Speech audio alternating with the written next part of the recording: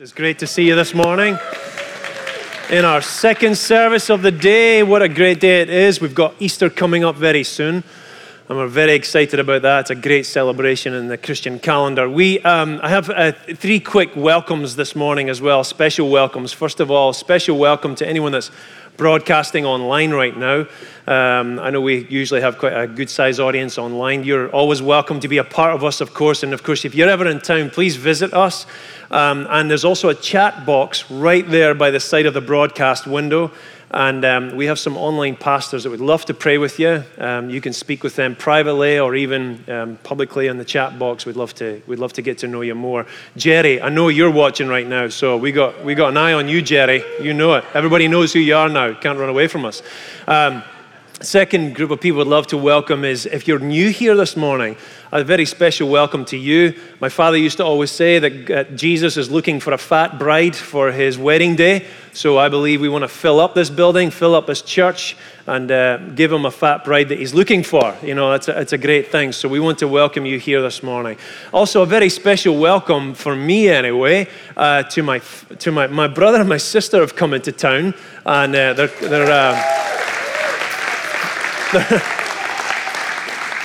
looking for a place to stay, so if anyone has got a place to stay for them, that'd be great. Oh, and my sister doesn't like being publicly pointed out, but it is her 50th birthday today. And she's to you, happy birthday. To you, happy birthday, dear old lady. Katrina, happy birthday to you. Oh, God. Your very good Chinese friends, Hugh and Millie Asian, gave you a call and said, happy birthday. Get it? Hugh and Millie Asian, humiliation. Never mind. Thank you. I'm here every Sunday. Right here.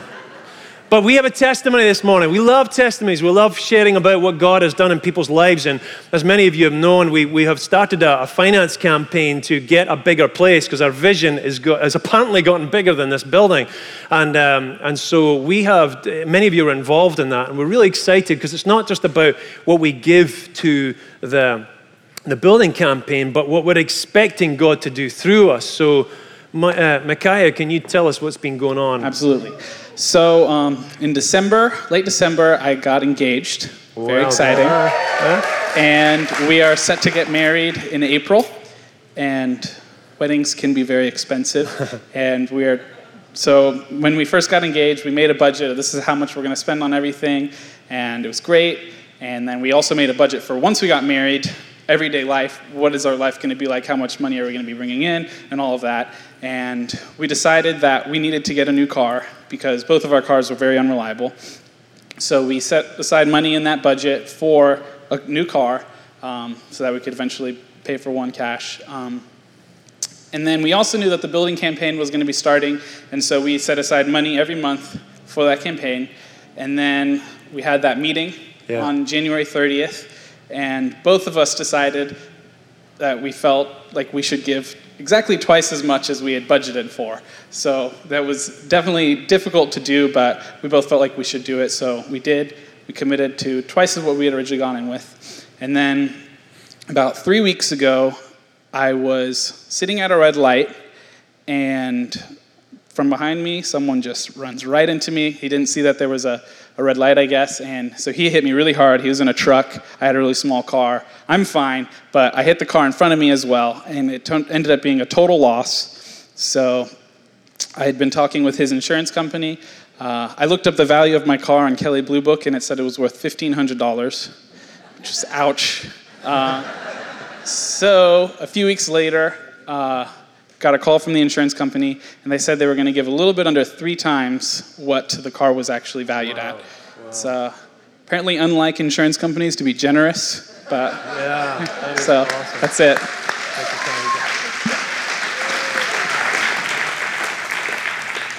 Can we just make clear we don't recommend that as a formula for blessing? So God let someone crash into me is not the prayer we're encouraging. but good. We are excited about the next few months because we've got some really amazing teaching series that, about growing a church, and I am really excited about that. And of course, we've got Easter coming up, and I want you to take a time to invite someone. Start asking God now, who should I invite to hear about what you have done in our lives and what you've done for us? So let's just pray for those people right now. Father, we ask that you would open up a door for the people that we need to speak to in the next coming 2 weeks to invite for the great celebration and story of what your Son did for us when he died and rose again. Lord, we already have this story. We already have this reality in our lives, but we want it to be spread out to the north, to the south, to the east and the west. Open up those doors right now in your precious Son's name. And all God's people said, Amen. This morning, I want to talk about the other resurrection. And this is maybe a scripture that you've probably not heard much being taught about. That's not very good English, but you've not heard much being taught from this scripture. It's a great scripture, though. And we're going to be reading from Matthew chapter 27, verses 45 to 56. If you have your Bibles with you, you can feel free to read from that, or it's up on the screen here. And it starts at verse 45. From noon until 3 p.m, darkness came over all the land. About 3 p.m, Jesus cried in a loud voice, Eli, Eli, lema sabachthani, which means, my God, why have you forsaken me? And this is the prayer that he said as he was hanging on the cross. So as he was about to die, this is what was happening. When some of those standing there heard this, they said, well, he's calling for Elijah. And immediately, one of them ran and got a sponge. He filled it with wine vinegar, put it on a staff, and offered it to Jesus to drink. The rest said, now leave him alone. Let's see if Elijah comes to save him. And when Jesus had cried out again in a loud voice, screamed out, he gave up his spirit. At that moment, the curtain of the temple was torn in two, from top to bottom. The earth shook, the rocks split, and the tombs broke open. The bodies of many holy people who had died were raised to life. They came out of the tombs after Jesus' resurrection and went into the holy city and appeared to many people. When the centurion and those with him who were guarding Jesus saw the earthquake and all that had happened, they were terrified and exclaimed, surely he was the Son of God. Many women were there, watching from a distance.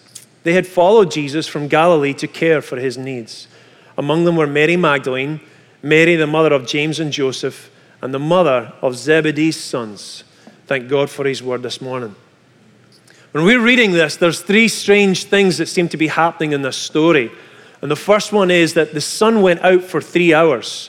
Now, the phenomena that happened here was a cosmic phenomena, because the ability for the sun to send its light to the earth was completely blanked out. Was it such a thick cloud or something? Well, no, there is no cloud that is thick enough that can really shut out all the light. But it says the sun, from noon until 3 p.m, darkness came over all the earth. Was it over just that city? Was it just over that region? Was it over that country? Was it over that hemisphere? What was it? I don't know. But what I do know is it's saying that entire darkness came over the land. And not just for a few minutes or something. So this wasn't just an eclipse. This was complete darkness for 3 hours. Now we know theologically that's where Christ was finally becoming the final part of the sacrifice to bridge the worlds of heaven to earth and to hell up to heaven as well. So he was becoming the bridge between these two worlds from heaven to hell. And it was a dark moment because God had to turn his back entirely. And the thing is, when God is not in our lives, then light doesn't shine very well because God is lightness or brightness. Number two, we know this, that the temple curtain ripped in two. This was a religious phenomenon. Verse 51, it says, at that moment, the curtain of the temple was torn in two from top to bottom. Now, from top to bottom, this was a big curtain. It was like 60 to 80 foot tall and probably about 20 foot wide. So this roof here is maybe about 30 foot tall or so. So imagine double the height. That's a big curtain. And it said that it was the breadth, the handbreadth of a hand. So that's maybe about 4 inches thick is what this curtain is. Now, many of you might think about that and go, it's just a big curtain. But we have to understand this curtain had such meaning for the Jews and for the Israelites. I think of it in the sense of if we took the massive flag that hangs above the White House right now and someone went up there and just ripped it in two or burned it or something, how would you feel about that? Why is that so significant? Because it stands for it's a symbol of what you stand for.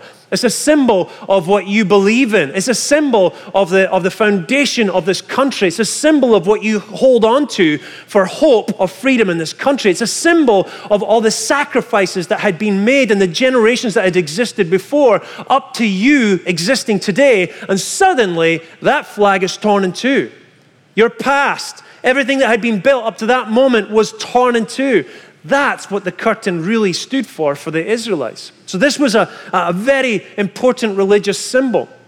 And we know as Christians, of course, that curtain was what kept God from us. It was the curtain that stopped us from being able to go into the Holy of Holies and being obliterated, from being killed or dying, because the holiness of God would actually kill us and burn up the sin from the inside of us. And what it was symbolizing was that when Jesus died, that curtain that separated us from God was now finished. It was gone. We now are able to boldly go into the presence of God, is what the Bible says, because Jesus made a way.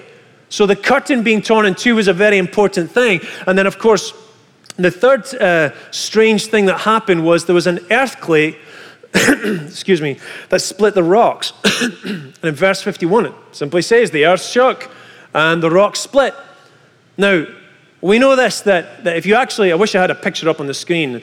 If you Google Golgotha on Google's, you'll see pictures of Golgotha, and it literally looks like a skull. It looks like the face of a skull because it actually means the place of the skull. But the rock, the strata, is horizontal, but there are these big gashes down the rock face that tell us there was definitely earthquakes that happened there. So, for an earthquake to happen there was I'm sure it was a shaking feeling, pardon the pun, but that's what happened. And what we know is that there was 2 earthquakes. Now, when we read the scripture here, we can see that there's kind of looks like it was a problem with chronology of what they're saying in that scripture, and you can read it by yourself later. But it's indicating that there was an earthquake when Jesus died, and then there was an earthquake when he rose from the grave. And this is what I want to talk about. I want to talk about the other resurrection. So let's read from verse 51. It says, the earth shook, the rocks split, and the tombs broke open. The bodies of many holy people who had died were raised to life, and they came out of the tombs after Jesus' resurrection and went into the holy city and appeared to many people. So I don't know if you've really read this before and just kind of skipped over it, but let me have a quick look of what the whole thing of dying was about in those days. We know this, that it says later on, if you keep reading in that chapter, excuse me, it says that there was a tomb that was provided by a very wealthy man called Joseph, who was from a place called Arimathea, and he went to the Romans and said, can I take Jesus' body and put it in my tomb?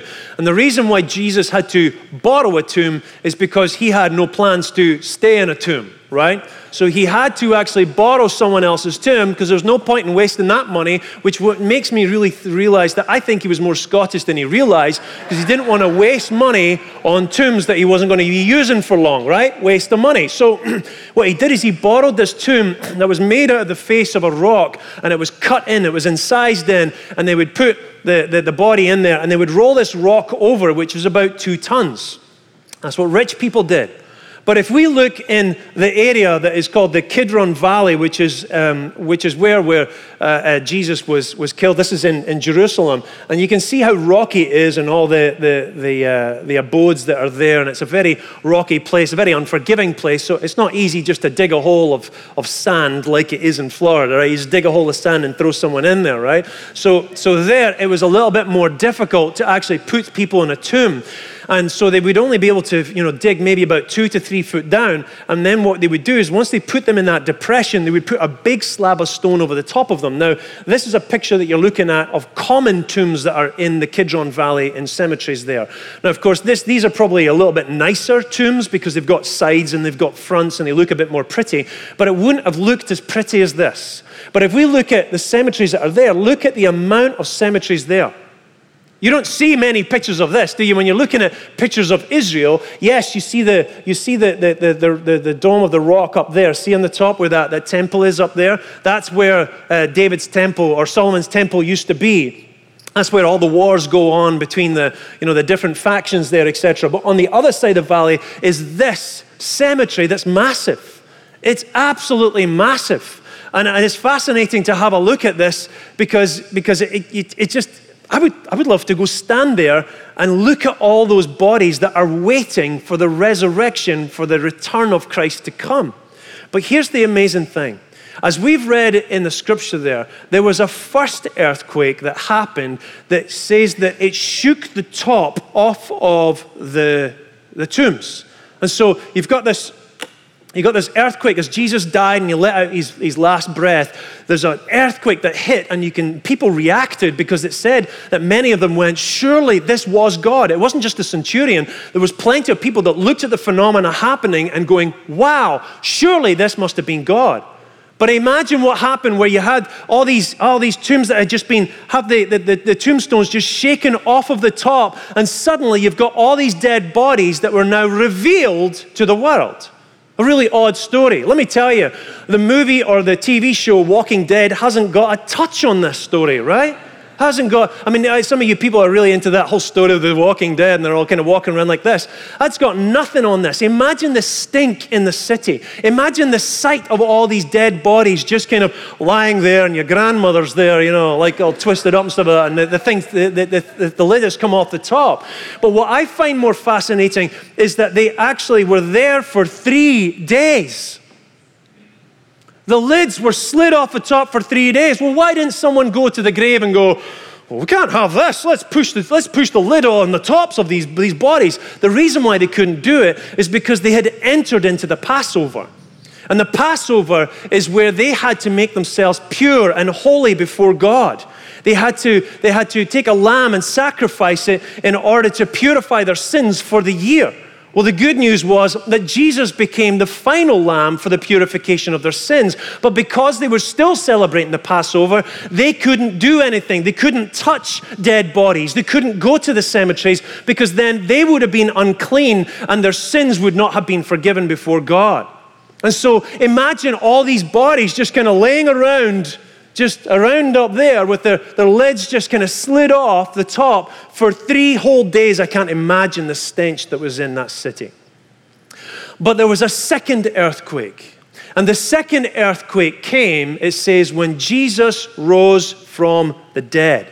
And then it says, and those corpses got up because they were resurrected and they walked into town.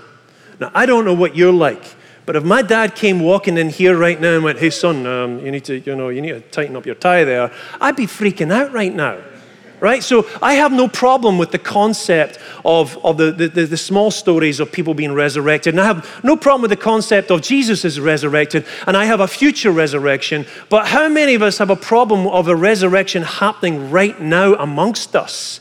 We're not really, we think that we're ready for resurrection, but if we saw resurrected saints, and by the way, they were saints, if we saw resurrected saints coming in here right now who had been dead and been resurrected, I think we'd be losing our minds right now. We'd be freaking out, right? Understandably to some degree. But the one thing that I think is interesting about this is that there was a progression to what went on with all the resurrections. And, excuse me, I know I've got they've changed it. Thank you guys who've changed my spelling mistake. So there was a progression in the resurrection miracles that went on. And in Mark chapter 5, verse 35, there's a story, if you remember, about the little girl. And the centurion had run up to Jesus and said, will you come and pray for my little girl? She's dying right now. And just as he had asked him, his servants came running in and went, hey, Mr. Centurion, don't worry about it. Your daughter's died. Don't bother the teacher. And so Jesus said, don't worry. she is already alive. She's just sleeping. So she was only dead for a few minutes. And then, of course, there was the young lad who was dead for hours, and Jesus resurrected him. And then, of course, there was Lazarus, his very, very good friend, who had been dead for 4 days. And I don't know if you know anything about death, but after 4 days, it starts to stink in there. It's starting to rot. And even his sisters said, no, it's been 4 days. Don't open up the tomb. And he said, open up that freaking tomb. I'm ready to do something right now, right? So 4 days, he resurrected up Lazarus. But then it came to the cemetery where you had people that were dead for years. We have no problem with this idea of Jesus only being dead for 3 days and he was resurrected, because surely his body wouldn't have been completely destroyed. But these were people that were dead for years and they rose up from the grave.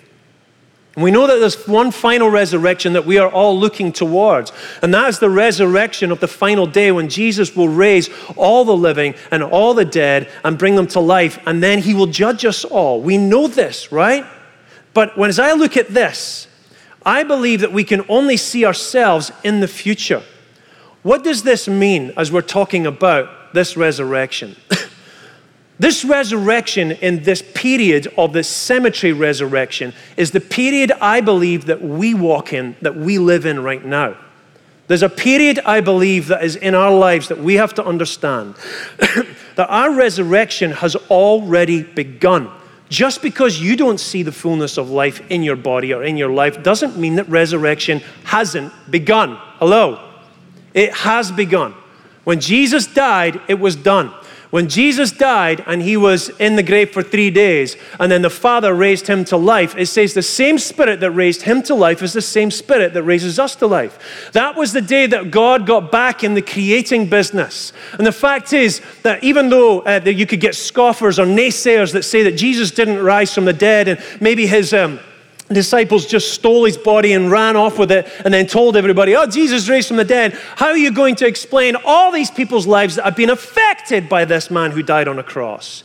How are you going to explain the hundreds and thousands of people that were raised from that grave and came walking into town? How do you explain the hundreds and thousands and millions and billions of people throughout time who have given their lives sacrificially for one man who died on a cross thousands of years ago?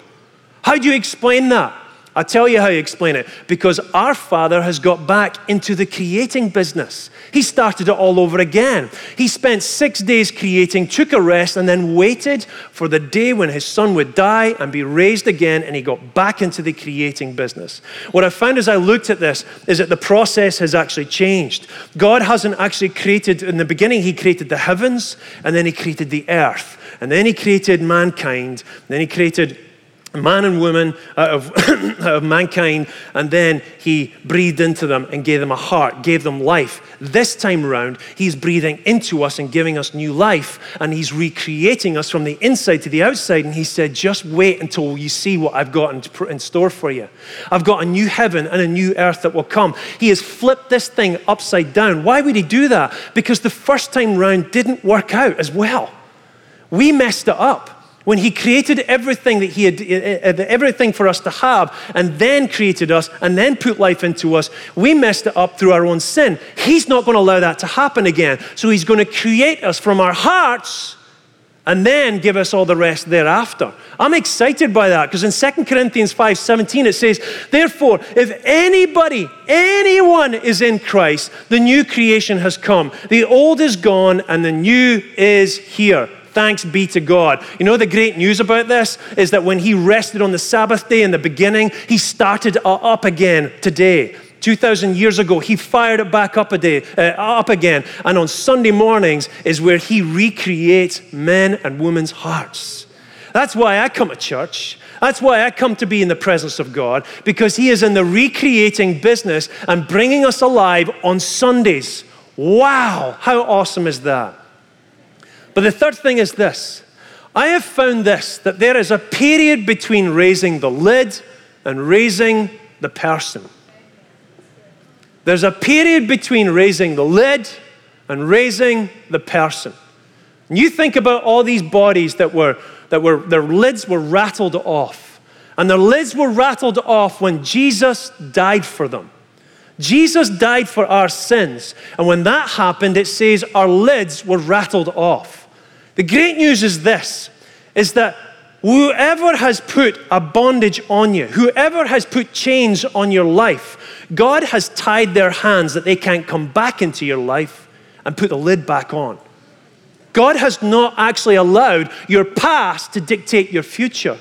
Even if your parents did it wrong, even if your marriage fell apart, even if you don't know how to get your health together, even if you were abused, even if you were abandoned, let me tell you, every person who laid a hand on you or dictated what you should think or what you should do, by the cross of Christ, their hands have now been tied. They can't put that lid on you.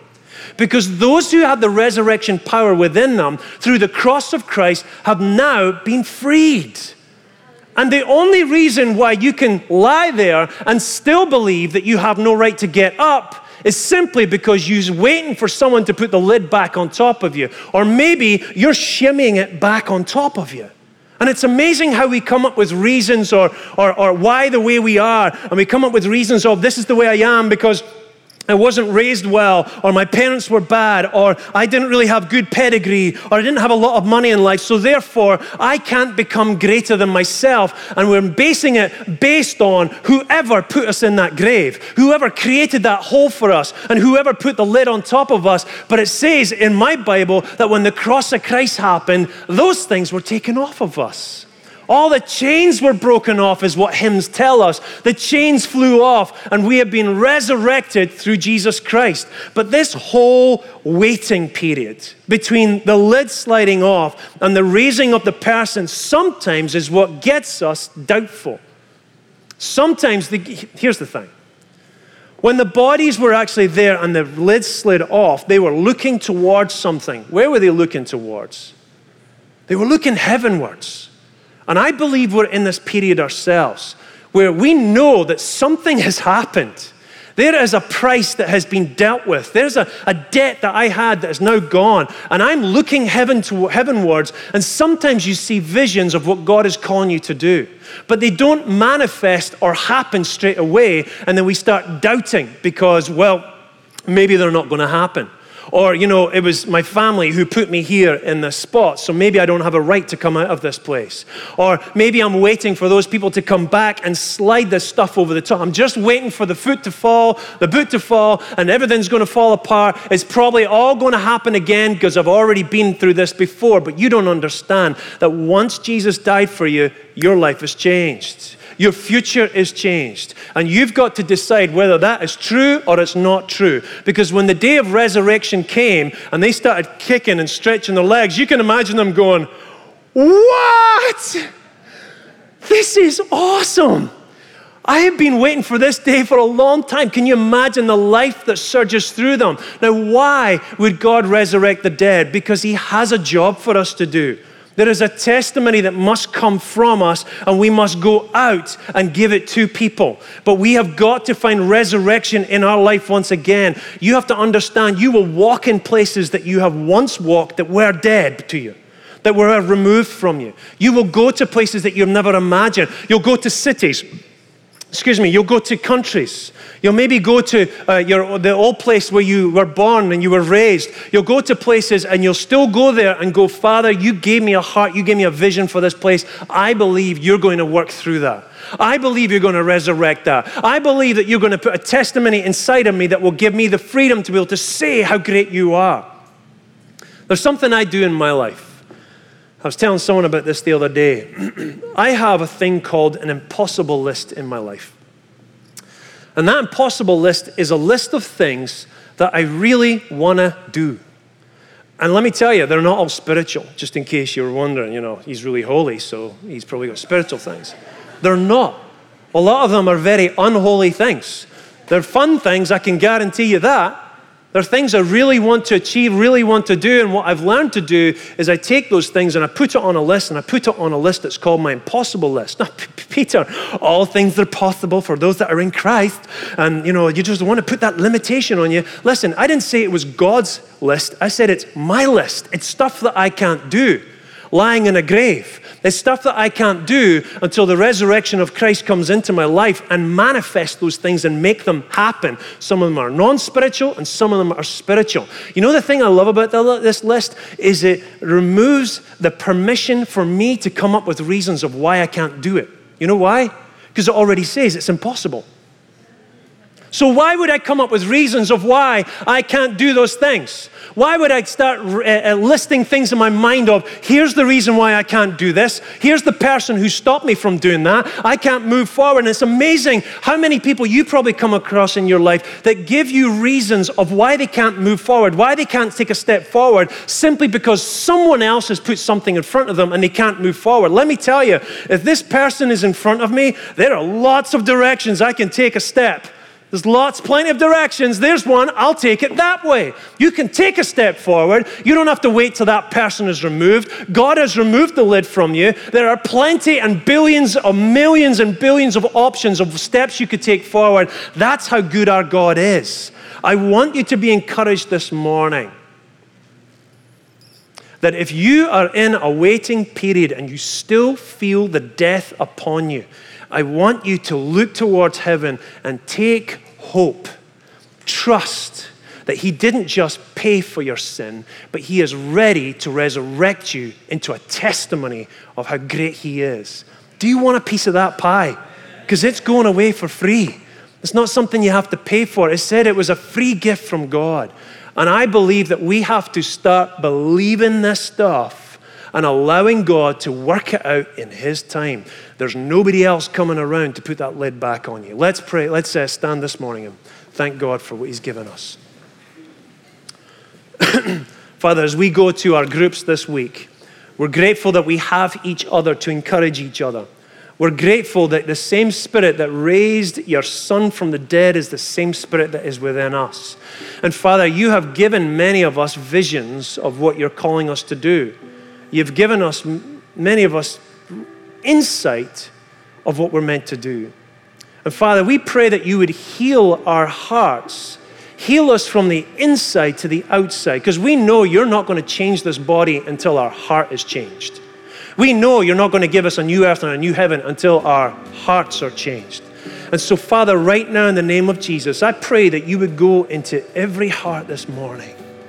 Every heart that has been broken from past relationships, from disappointments, from hard work and you're tired, from loss of money, from loss of jobs, from loss of relationships. Father, I pray that you would recreate all hearts in this building right now according to the Spirit that raised your Son from the dead. And I pray, Father, that a new vision would come to their eyes and it would go from their heart into their eyes to see what you've got in store for us. And then it would start to leak into the rest of our bodies, that energy would come back to us, that a new fire in our spirit would just be burning inside of us, that a new desire for greater things would come upon us. And then, Father, I pray that you would send us out back into our pasts, back into our futures, back into old circles. And I pray, Father, you would give us a testimony that would bring life to the cities we're meant to be in. Take a moment just to be with God and ask him to bring your heart alive.